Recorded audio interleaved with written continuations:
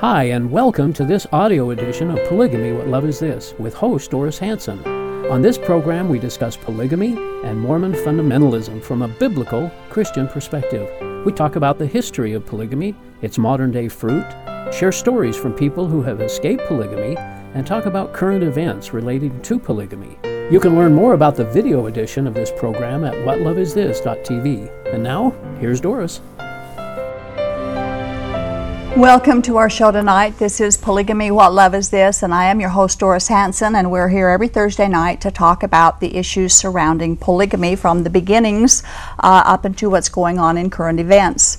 Before we get started on our interview tonight with our guest, I'd like to announce that Michael and his wife, Dr. Lynn Wilder, are still in the area. They're fulfilling some speaking engagements as she discusses her new book, Unveiling Grace, which is the story of the Wilder family as they exited out of the Mormon religion. They faced all kinds of false accusations and emotional trauma and tremendous shunning by friends and neighbors as a result, but they also experienced a lavish pouring out of God's grace during that time.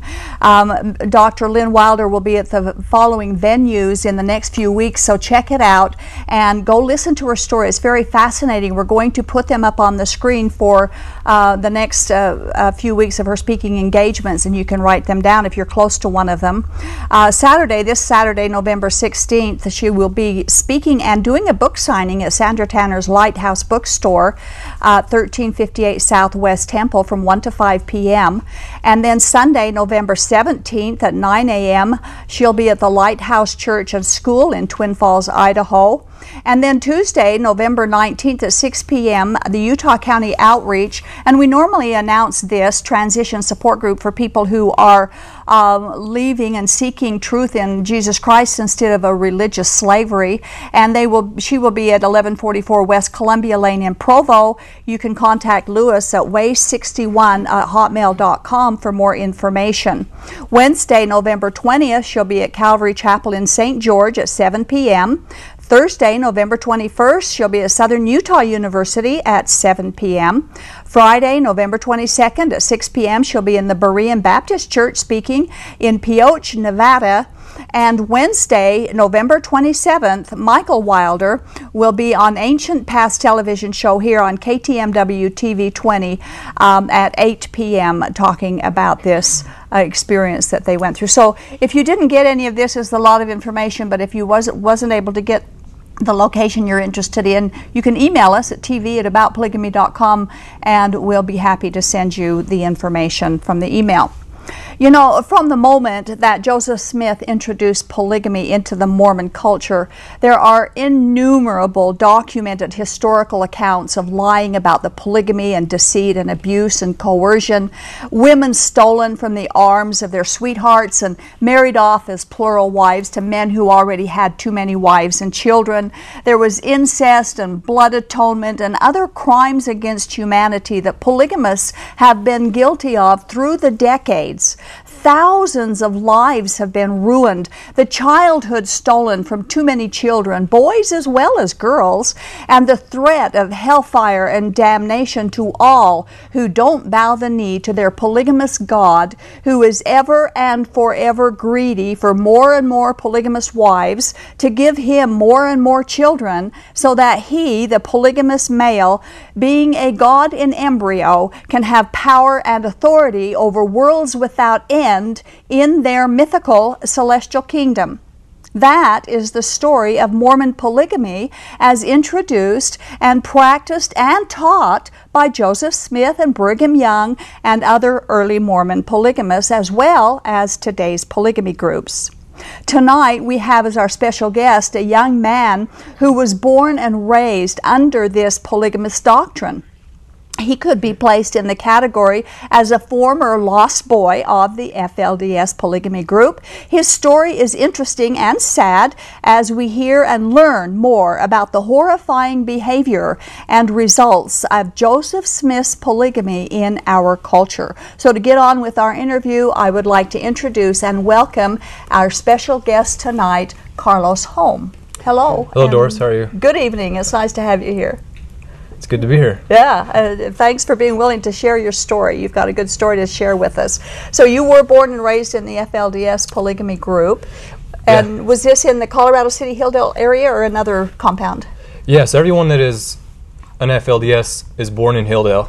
There is a small hospital up there for all the kids. So when people say they're from Colorado City or Short Creek or Hilldale, it's all the same town. Yeah, it is. It's just very, very small, different sides of the border. Yeah, it's just the border runs right through the town, and because it's in different states, they just have different names for it. That's true. Okay. It's all the same town, the same culture, and the same people. So. Who was the leader of the group when you were born? It was Warren Jeff's dad, Roland Jeffs. He was our prophet at the time. He died in 2002. And then so I was about 13 when he died. So I had 13 years of memories of having a semi-normal life. A semi-normal before Warren life. Jeffs ruined the whole town. So when Warren Jeffs became the leader, things began to change. And at first the changes were kind of gradual, but then they started kind of to accelerate rather dramatically, and he started to rule with an iron fist. Would you compare, since you were 13 when that change took place, you can remember, what it was like in the group before and then after Warren Jeffs? Yeah, the difference would be, for example, in the school that I went to, I was in a public school that had a really good curriculum. They had certified teachers, and I was top of my class at the time. And then I got put into a private school under Warren Jeffs' order, and instead of learning math, English, and science, we started learning priesthood history and teacher's history and morning class, and then there was about an hour of PE, physical exercise, and so it was all just religious history, and then it was brainwashing. So there was no actual academics being taught at that. There was very minimal. I mean, I was learning times tables in 3rd grade in public school. And then when I started going to Warren Jeffs' private school in 4th grade, all the way through 8th, the mathematical teachings that they had was barely hitting the times tables again by the time I got to 8th grade. Wow. It was a complete waste of time. Oh my goodness. What else would you compare before Warren Jeffs took over and after he took over? How would you compare the living arrangements and conditions and just the general atmosphere of the town? The town was awesome when I was a kid. It was equivalent to living in the 70s. We had a lot of kids with bikes and toys, and there wasn't the mentality of staying at home and watching TV.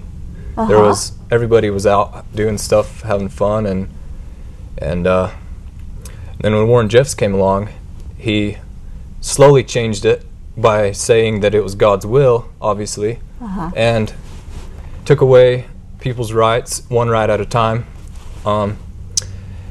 Back in the 80s, the FLDS used to choose their spouses, but then it became arranged marriages, and then And Warren Jeffs said he wouldn't allow anybody to choose their own spouse, right? No, in fact, it was punishable by excommunication if you chose your own wife. Or if you were even caught, if a boy and a girl were caught together, or even talking to each other in some cases. Even talking.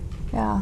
We were told as little kids to treat the girls like snakes. I've heard that before. Isn't that awful? Yeah, the running joke among the little kids, the boys, was chop their head off with a shovel. Oh! But that was what we talked about when we were little kids. How did that affect you as you grew up into puberty and and you got interested in girls? How did that affect you when you had been taught that? Well,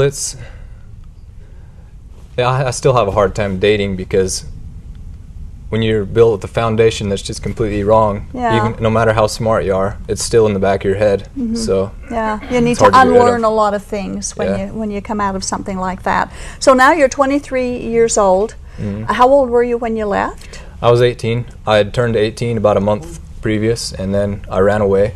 Okay, so that's how you got out, was by running away. What were the circumstances that led up to your deciding to leave and that you had to run? Were you forced out? Did you leave voluntarily? I'd been working so many jobs, and my dad was so abusive to me, and I was trying to follow Warren Jeffs because I believed that it was right. I was brainwashed. Mm-hmm. And the reason that I left is because I had done every single thing that I was told, and I still failed. And so I gave up and I just walked away. and you know, you're leaving behind everybody that you know, you're leaving behind your family, and you're literally, at the time, I believed that I was going to hell. You have a choice between choosing the celestial kingdom or choosing to go to hell, and it's not really a choice, it's blackmail. Yeah. So, well, it's spiritual blackmail, that's for sure. So you chose to leave because you couldn't live up to their standards. Exactly. Is that right? And you didn't have any freedom of choice anyway, based on what their rules and laws were. Did you have a place to go when you left? Yeah, I had a place. Jeremy Johnson had set up a home for lost boys at the time. And I lived there for a few months. Were there a lot of lost boys there in that Yeah, there was home? about a dozen of us in one house. And so you probably knew everybody when you got there. You was probably slapping each other on the back. Welcome out. You know? Yeah, I have about 200 boys and girls my age within a year of me that I know personally. Wow. So there's only a small part of them. Wow, yeah. Let's talk about your father.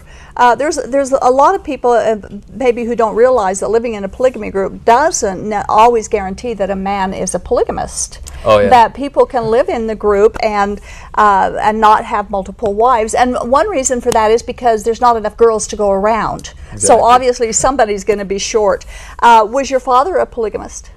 No, my father was not a polygamist because he wasn't high enough up in the church. He didn't donate enough money, and he didn't write enough letters, so he was always a monogamist. And in our culture, they looked down on them as they weren't living up to the laws of God, so I was always shamed on for my dad only having one wife. Yeah. And in fact, even 2 wives wasn't good enough. It was a minimum of 3, because the way Warren Jeffs described it is your wives were like a wheel. You got to have, starting out with a triangle, and then it gets bigger. That was his version of reality. So you were kind of like second-class citizens in the group because your father was a monogamist. Exactly. How did your mother feel about it? She always prayed that my dad would get more wives. She believed it too. How many children did she have? My parents were married for 8 years, and my mom couldn't have kids, and so I was born 8 years after they were married, and then I had 3 younger sisters after that. Wow. Over the years. Wow. Okay. So you have 3 younger sisters. So there was 4 in the family.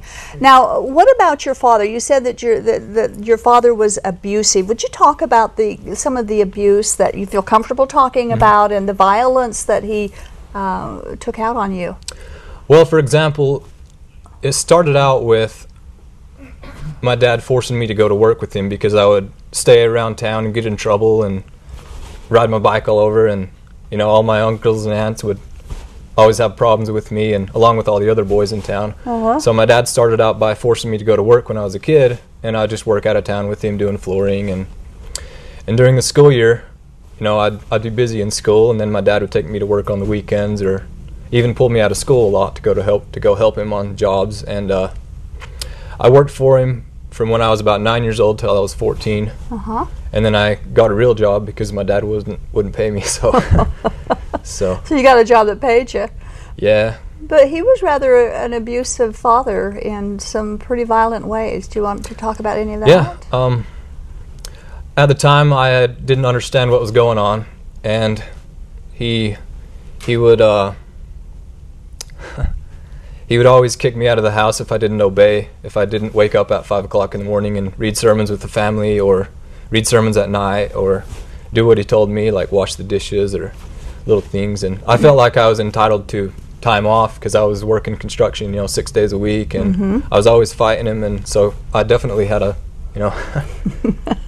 my dad definitely beat me a lot. So I've been kicked out of the house about 50 times. I've slept outside. Yeah. In fact, you said that you slept outside even in the middle of winter in the snow all night long. Yeah, a few times. All night long. What did you do those nights? Well, you sneak into the shed or sneak into the van or something. And didn't your father care that you were out there in the cold? He always came looking for me, but he wouldn't let me come back in the house. He just made sure that I wasn't running off or something. So when you break the rules of God, it's pretty bad. So the punishments were always pretty bad too. Yeah, I know. I suffered some of the violence myself as I was growing up, but I was never kicked out to sleep outside in the snow. That's one thing they didn't do. You said that they would put cayenne pepper on your tongues and that Yeah. kind of thing for his punishment. They had a few punishments, like they'd whip you with a belt, put you in a cold shower, put cayenne on your tongue. My cousins got starved if they snuck into the food, and it was because they were poor. It wasn't because they were vindictive people. Yeah. They just had to follow certain rules, and that was part of their culture. So That's part of the culture. Okay. Now you talked about being a child laborer. That is one of the complaints a lot of people have about, especially the FLDS, but all the polygamy groups do that. They take their little small children, their younger children, and they put them to work in their businesses, and it's cheap labor. And I've talked with several young men from the FLDS who were taken out at 10, 11, 12 years old to work on heavy equipment, actually operate heavy equipment out at construction sites. Yeah, even younger. Yeah, younger than that? I've seen a 5-year-old driving a loader, a D8 loader. A 5-year-old? A big one, yeah. I wonder how long his father trained him before he was able to do that. Well, the kids earn the privilege to operate heavy equipment. Wow. And the ones that do, their dads obviously have a company. They don't just Their own let company. anyone do it. Yeah. Okay. So did you operate some of the heavy equipment when you were young? Yeah, I've driven quite a few things. Yeah? I've driven Bobcats. Biggest thing I've driven was a D8 loader. I've driven a dump truck. I've driven a semi-truck. And how young were you at the time that you were doing this? This was all before I was 18. Just during my teens mostly. When Did the officials ever come in and find out about this and offer? No, the town's out in the middle of nowhere, so nobody cares. Nobody cares. People know that it's been going on for years and years and years, so I'm surprised somebody doesn't at least check up on it. Warren Jeffs made the remark in one of his sermons that the children had to be better than their parents. Now, why do they have to be better than their parents, and what would happen if they weren't? Well, Warren Jeffs was trying to raise an army of young children, so he would say the young and the middle-aged would redeem Zion, which would mean would build his city. So he didn't want the old people, even their parents. He wanted the kids to overcome their parents, but at the same time he said honor your parents. So it was confusing to me, but he wanted kids to follow him perfectly to the T, so that he could create a new. He wanted 500 faithful followers, families. 500 families. I wonder if he's ever read the history of Hitler. That sounds vaguely. He has. He's definitely read quite a few of Hitler's books and used a lot of his tactics to lead those people. So. Yeah. Okay. That's interesting. So when they say that the kids have to be better than the parents, who judged that? Did he judge that? Was it? Yeah. Warren Jeffs said that he would come and get you himself if you qualified for his agenda. Did he actually put together an army of kids? I mean, did that actually take place? He never actually was able to. He was caught like 4 years after he started, after he took over. But he was trying to build a compound down in Texas, and he would handpick people from Colorado City. Right. And people would disappear in the middle of the night, and it wasn't ever a kid disappearing. It was always their mom and then a few of their kids. And then there were other kids that didn't qualify would be left with the dad, or it was just anybody that he wanted, he could get them in the middle of the night. Nobody would ask questions, and in fact, they moved a lot of homes, a lot of people they moved around town to hide from the FBI when they were looking for Warren, and also to confuse the FLDS people to not notice who was missing, to not see who was gone. Wow. Quite tactics he used, wasn't it? Now, you mentioned about Zion, Brigham Young and Orson Pratt and Heber C. Kimball and a lot of the others in the early Mormon polygamy movement all taught and claimed that God was a polygamist. And Warren Jeffs, of course, has followed this leadership, and he also taught that God had many wives. We learned that as well in the Kingston group. But he taught that the FLDS were the only ones on the planet who would be chosen in the last days to go into Zion, which you already mentioned that. Would you explain what Zion is to the FLDS? What is that? What is Zion? The FLDS believe that they're going to build a city called Zion, streets paved with gold, and God's going to live there, and whatever they can fantasize, and they're going to have eternal life and 1,000 years of peace. But first, they have to destroy all the wicked people before that can happen. And so I'm not really sure if they believed that was real, or how they were going to do it, or if they were even going to try, or if they were praying for the Lord to do it, or what. But wow, but that's still their fantasy. So the wicked people may be destroyed by the FLDS people. Is that what might be? That's the question. If the FLDS were attempting to do that, or if they just prayed that God would do it. What was he going to do with his army of 500? Well, he just wanted people to follow the celestial kingdom rules of living plural marriage, and like the Holy United Order of having a house that's in order. All of your children are obedient, your house clean, and your wives obedient. And that was their two major rules of being able to qualify to go to Zion, was to have a perfect family. Yeah. And so I was, for years, I was stressed out, because if I didn't qualify to go to Zion, I was going to go to hell. Because my dad didn't have multiple wives, there was no way I could go around my dad either. So I was basically, stonewalled. And so that's why I gave up and left, is because I actually didn't want to follow Warren, but he told us that if we didn't do it, we would die the second death, which meant our souls would no longer exist. And so he essentially blackmailed the whole city into following him or choosing death. But he would, like, you left and you ran away, you became one of the Lost Boys, but he actually advocated, if not put in a decree himself, that all the young boys at a given time were removed from the community and just left out on the streets and left under the underpasses and just put out of the community, and the mothers and the fathers were to go after them, and they were never to speak with them again. So how is he going to raise an army if he kicks out all the boys? Well, he needs just a few good men. Just a few good men. That's even one of their songs. Oh, is that right? And from there, then they can brainwash their children, because a lot of the FLDS people had been saturated with the media through the public school in the past years, and so people like me and a lot of other Lost Boys, they had been given a pretty good foundation of reality before Warren Jeffs came along. Yeah. And so that was one of the reasons he threw out a whole city full of kids. And he didn't actually just throw them out. He started making little rules, like if your shirt is untucked, or if you don't button up your top button, or if you talk to a girl, or if you're out at night, or if you drink alcohol, or if you go to a movie, or if you get caught with a novel, or you play video games, or there's so many rules. And if you break a single one of those, you're out. He had a dictation that the time is short, and there's no more time, there's no room to repent, and so he just booted people out left and right. So he used that as an excuse for them to go, because he knew that everybody wouldn't be able to keep all those rules. Yeah, exactly. Yeah. So he set you up, actually. The FLDS males get priesthood at 12 years old. Yes. And when they do, it gives them authority over all females. When that happens, are they encouraged to continue to honor their mothers despite their priesthood authority over them? And what does priesthood authority mean in the FLDS?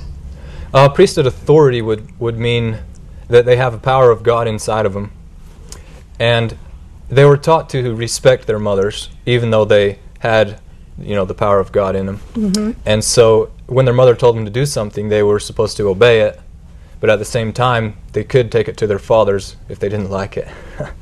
Okay, and of course it's hard to say which father would back up and most of the time the women had just as much power as the men. So. Okay. I have listened to some of Warren Jeffs' sermons, some of his tapes, and in one of them he said that all the children in the FLDS belong to the priesthood. Belong to the which means, and one of the key words for polygamy is priesthood. The priesthood authority is polygamy, and so does that mean, was it your understanding, or does it mean that the children belong to polygamy? Yeah, that means the children, through the priesthood, they belong to the church or and the leader. They don't belong to the parents. So therefore, the leader can just take the kids and do with them what he wants. Yeah, at any age. And he has. He's told underage girls to go and marry a man in Canada, and then that qualifies as international human trafficking. Right, exactly. And they don't look at it as that way. They look at it as a revelation from God to have this worthy girl go and marry a faithful man, and he happens to be in a different country. Yeah, and he brought some Canadian girls down here for that as well. Now, you talked about the missionary work, which is totally different than the missionary work that most of us would think of. So would you please explain what the FLDS missionary works that Warren Jeffs utilized, and what they did, why they did it, and how he recruited the missionaries. Well, he started out with taking all the priesthood men that were under the age of 18, and he would put them he would put them in the church on Wednesdays and Friday nights, and then they would delegate a group of 4 guys to go to each home, and they would have every home would have a visit from the missionaries at least once a month. And these were homes inside the FLDS church. These were not missionaries going out to recruit people. Okay. These were people going inside FLDS homes to check and see if they were obeying Warren's dictations. And they would have these 4 boys under 18. They would go to whatever they were assigned to, and they would go in the home and have a prayer meeting and talk to the families for a good hour and a half sometimes.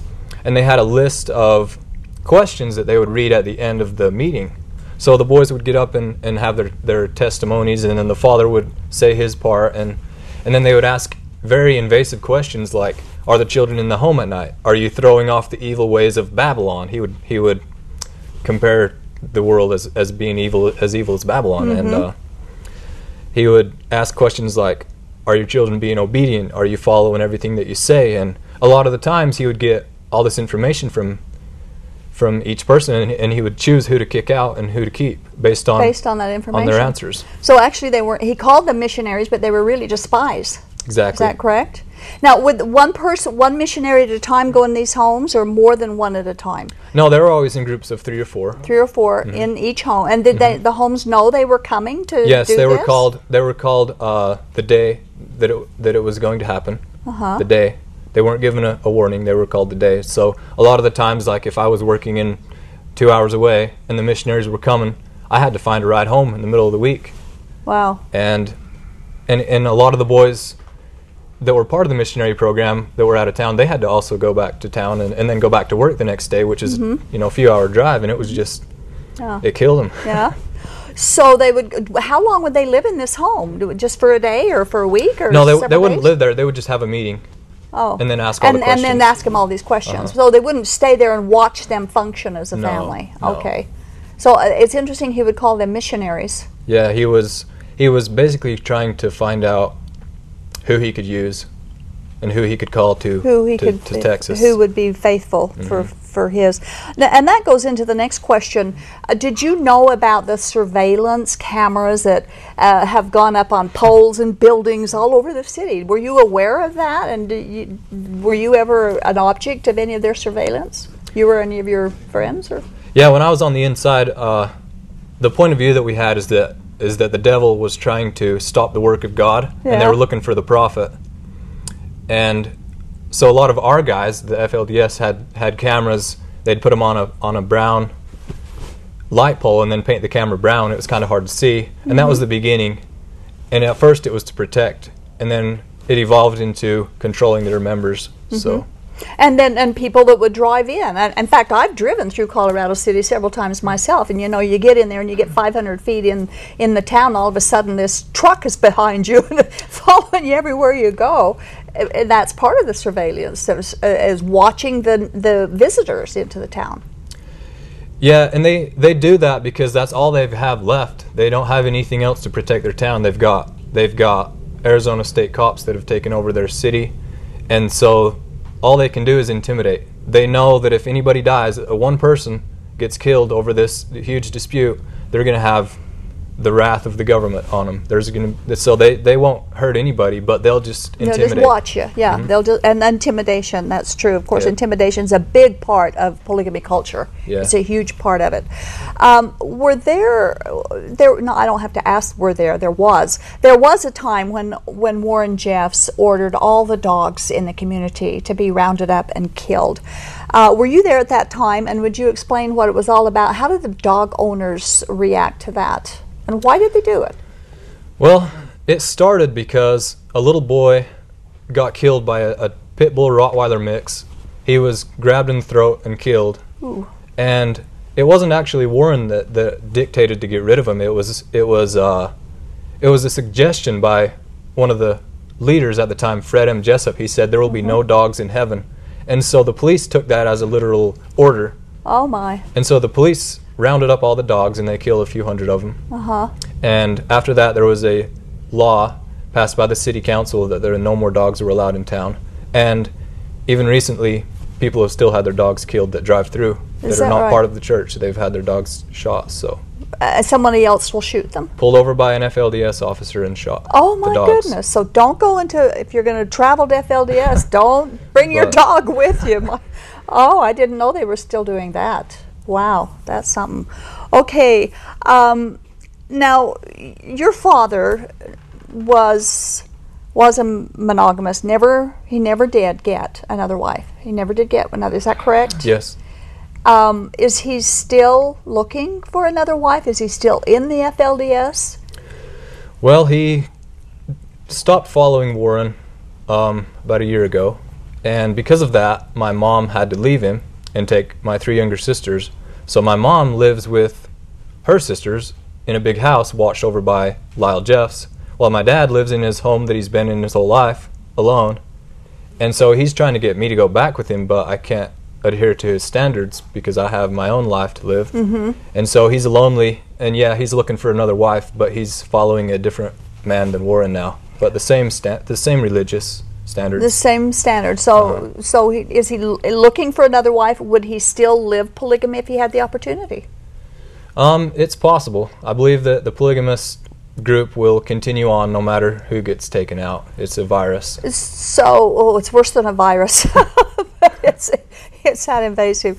Now, if you said that he's following another leader down there, so we have another prophet that's risen up in this kingdom down there. Who is this other prophet?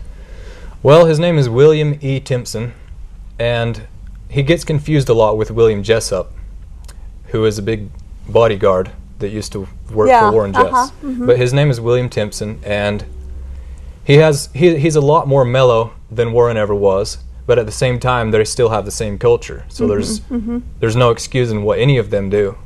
There never will be. Right. And exactly right. Right. So he's not as dictatorial as Warren Jeffs. No, he's a much kinder man. He would never destroy people's families.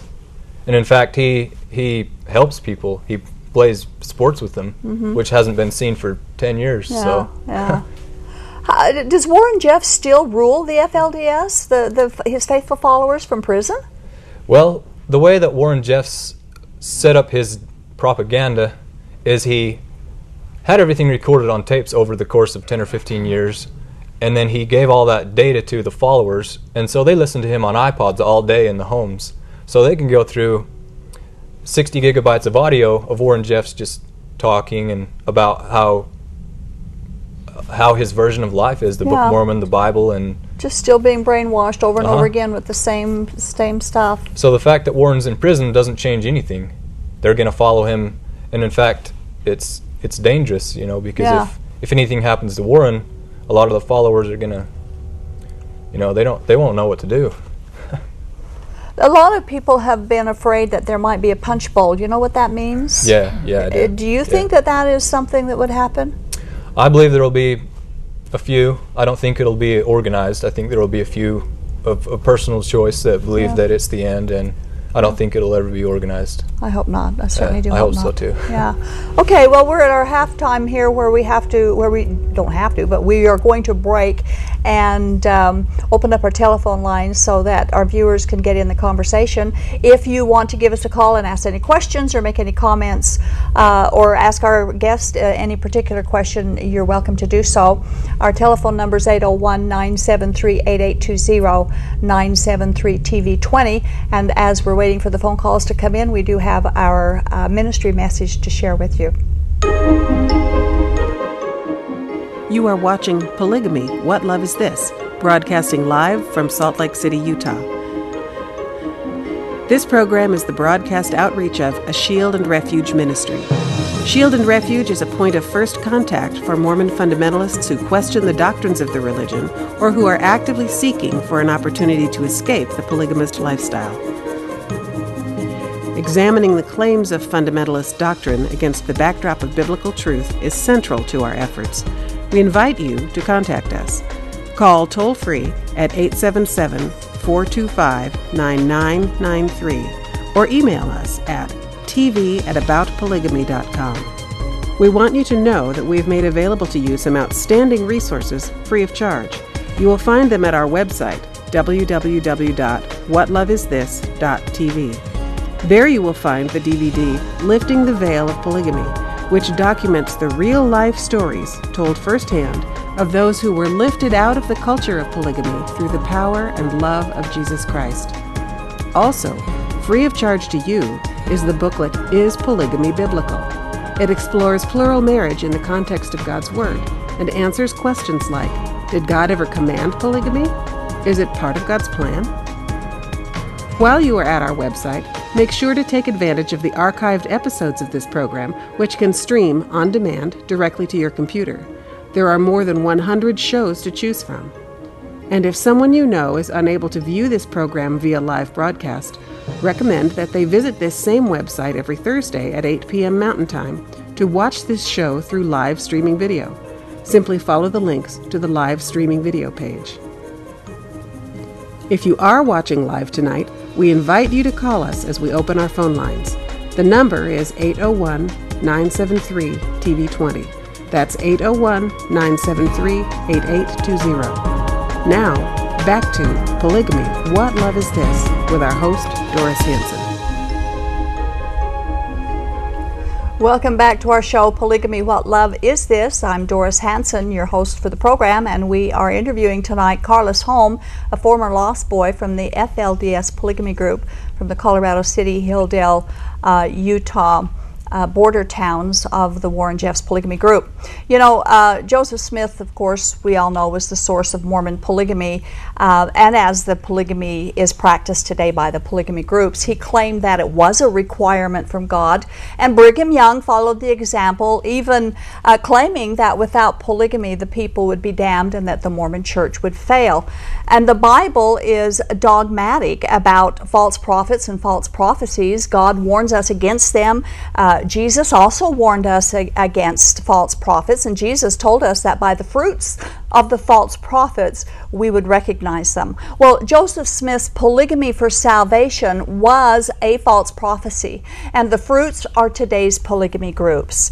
These polygamy groups all claim that Joseph Smith is their prophet. They follow him. They embrace him as their prophet. They are the fruit. And Jesus said, a bad root cannot produce good fruit. God also warned that if someone claimed to be a prophet and gave even as much as one false prophecy, he really was not a prophet of God at all and should be rejected.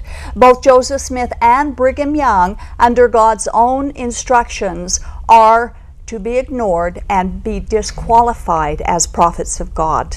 And that is something that the polygamy groups, as they embrace and follow Joseph Smith's teachings, if you would recognize that, it would not be as difficult to leave as it is for some people who get out of there. You're not going to be damned by God if you leave, because it never came from God to start with.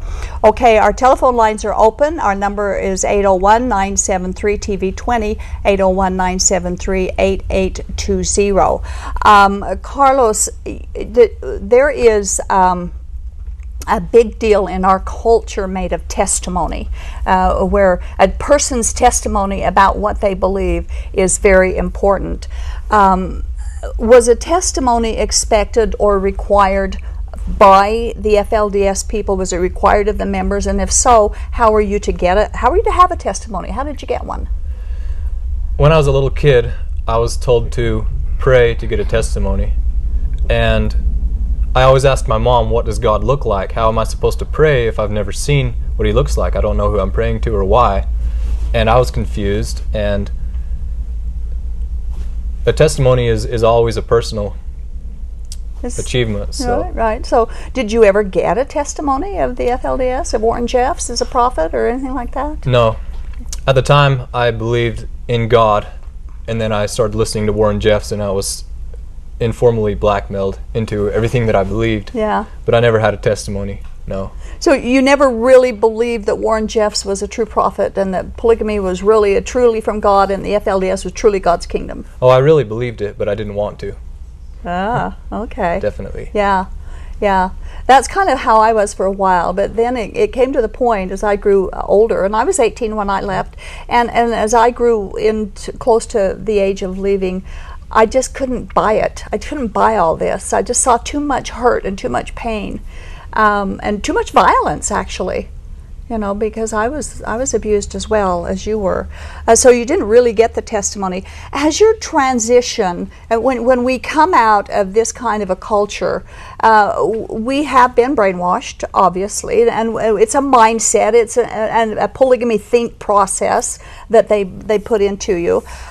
When you transitioned to mainstream society, how difficult or not difficult was that? What was the most difficult thing you faced that you can remember? Well, I was a great worker. I was good at managing my money. I got a car. I had perfect credit in the first few months after I left. But then I went and worked for a former FLDS, and he cheated me out of 8 months' pay. Oh my goodness. And now I've been on a downhill decline. I've been homeless 19 times. Wow. I've just started my 22nd job after I left 6 years ago. Wow. And I'm about $50,000 in debt.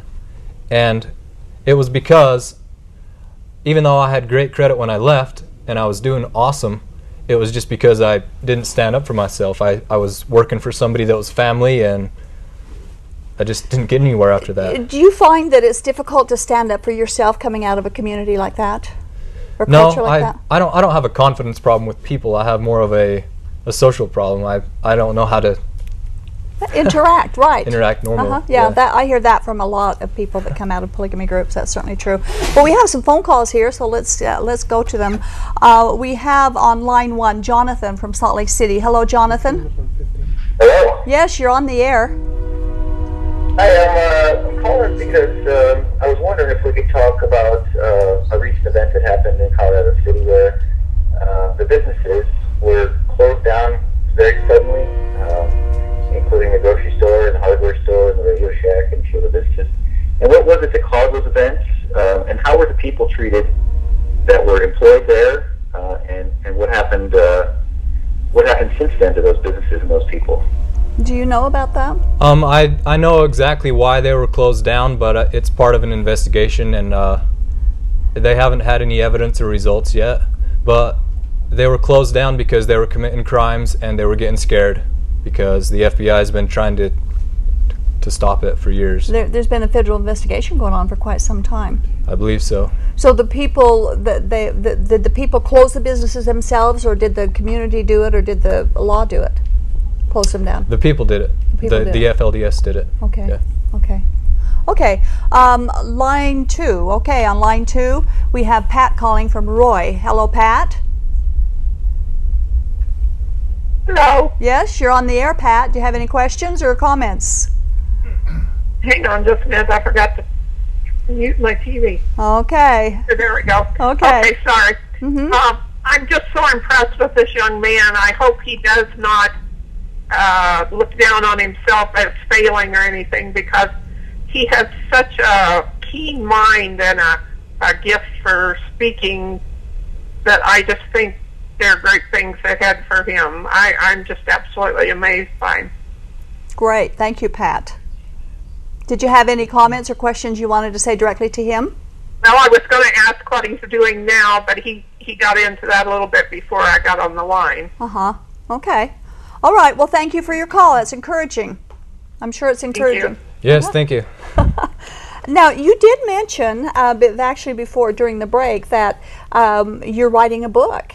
Would you like to talk a little bit about that? Or you want to write a book, but you need some help? Would you... Well, I have an episodic memory, and so the hardest part about writing a book is to describe everything that happened, and then I have to organize all of that. It's not... The difficulty is not actually writing the book. Uh-huh. And so I kind of need someone to help me that I can tell the story to, and then they can type it for me. And kind of put it all together. So if there's Yeah. anybody out there who wants to help him tell his story, maybe you could give him a call. You can contact TV@aboutpolygamy.com, and we'd certainly be happy to forward them on to you. But that would be good. I think the stories need to be written. They need to be published. They need to be put out there, just like we put them on the show, so that people will know that polygamy groups really are not, Never Never Land like some of the the pro-polygamy shows make it sound. Okay, we have another call here. Vern calling from Layton. Hello, Vern. Hello. You're on the air. My question was, is this Jeremy Johnson the one from St. George, or is he another Jeremy Johnson? And I didn't catch the first part of your program tonight. I was just wondering if he does have a personal relationship with God now, and I wish him the best in these endeavors. Okay. Thank you. Vern. Thank you. Jeremy Johnson, you had mentioned him earlier. Yes, Jeremy Johnson is the same one that's been in the news recently. He had a house that all of the Lost Boys lived in for a while, and then it got shut down because of fraud and other things. So. Yeah, I read that. I just grieved over that. When I read that, I thought they've gone through so much already, and then this comes along, and there's some to be some end to it sometime. But anyway, I hope that answers your question, Vern. So you've transitioned out. You're still going through some difficulties as you kind of get yourself situated into society. I have a question about a cultural thing. Again, it's called the Word of Wisdom. Now, of course, the Mainline Church follows the Word of Wisdom. The Kingston Group, which is the one I came from, they follow it fanatically.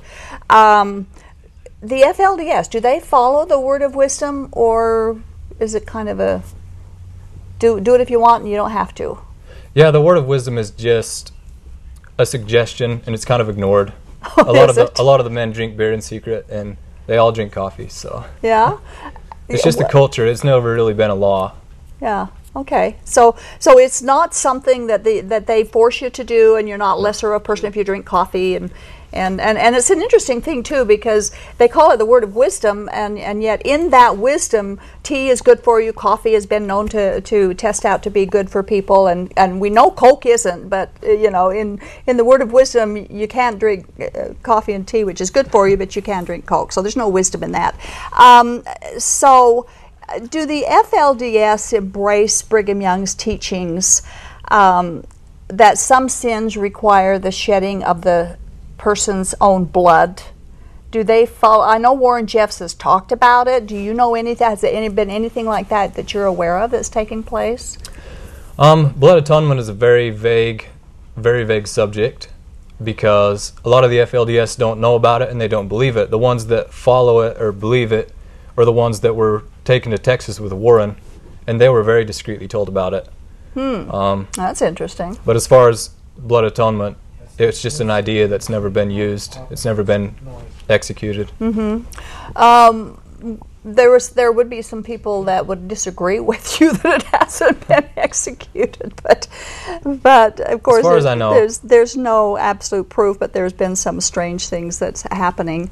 I know Warren Jeffs did talk about it before the FLDS, before the YFC Ranch had begun. I know he had talked about it and warned that there would be a time that would be put back in place. Do you remember that at all? Yeah, I read a book by Sam Brower. He's a private investigator, and he said a lot of things that I had no idea was even happening about the temple in Texas, and they had an incinerator down there, but nobody ever said what it was for. Yeah. But he was pushing blood atonement very hard. Yeah, he was starting to preach it. I know that. I heard one of his sermons say that. He was intimidating the engineer and trying to get the incinerator's temperature up to 5,000 degrees. Oh, he bought a huge thermometer, or not thermometer, but thermostat for that, with a high temperature control on. Okay, let's talk a little bit about the property. All the polygamy groups have followed Joseph Smith and Brigham Young in the United Order format. Does the FLDS allow any members to own personal or private property? Yeah, they can own property if they can afford it. But as far as Colorado City and Hilo, Utah, that's a big land trust that was given to them by the state many years ago. And Warren Jeffs somehow wrangled it and got control over that, and then he sold it out for a huge amount of money. And he basically sold out his whole people. And then he took the money and went down to Texas and bought that ranch. Bought that ranch down That's there. how he got it. Yeah. By selling out his own people and then handpicking them. So now, and that's interesting that the FLDS does allow private ownership then, private property ownership, private business ownership. Oh yeah. Yeah, they do as much as they can to succeed so that they can build up their church. Yeah. That's interesting. The Kingston Group doesn't allow the private ownership, and they do all they can to build up their kingdom, because they're the only true kingdom, by the way. I don't know what Warren Jeffs taught you, but each polygamy group's the only true church.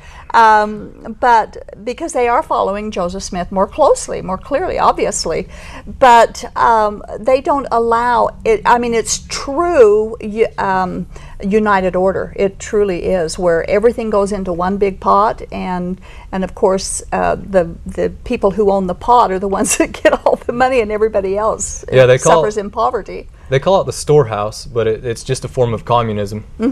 And with the bad economy and with the feds closing in on their food stamps, they've had to resort to homegrown food and a communist system to survive. A homegrown food's not bad, but the way they divvy out the goodies is not very. It certainly isn't fair by any means. Okay, it looks like we have a call coming in here. We have Scott calling from Bountiful. Hello, Scott. Hello.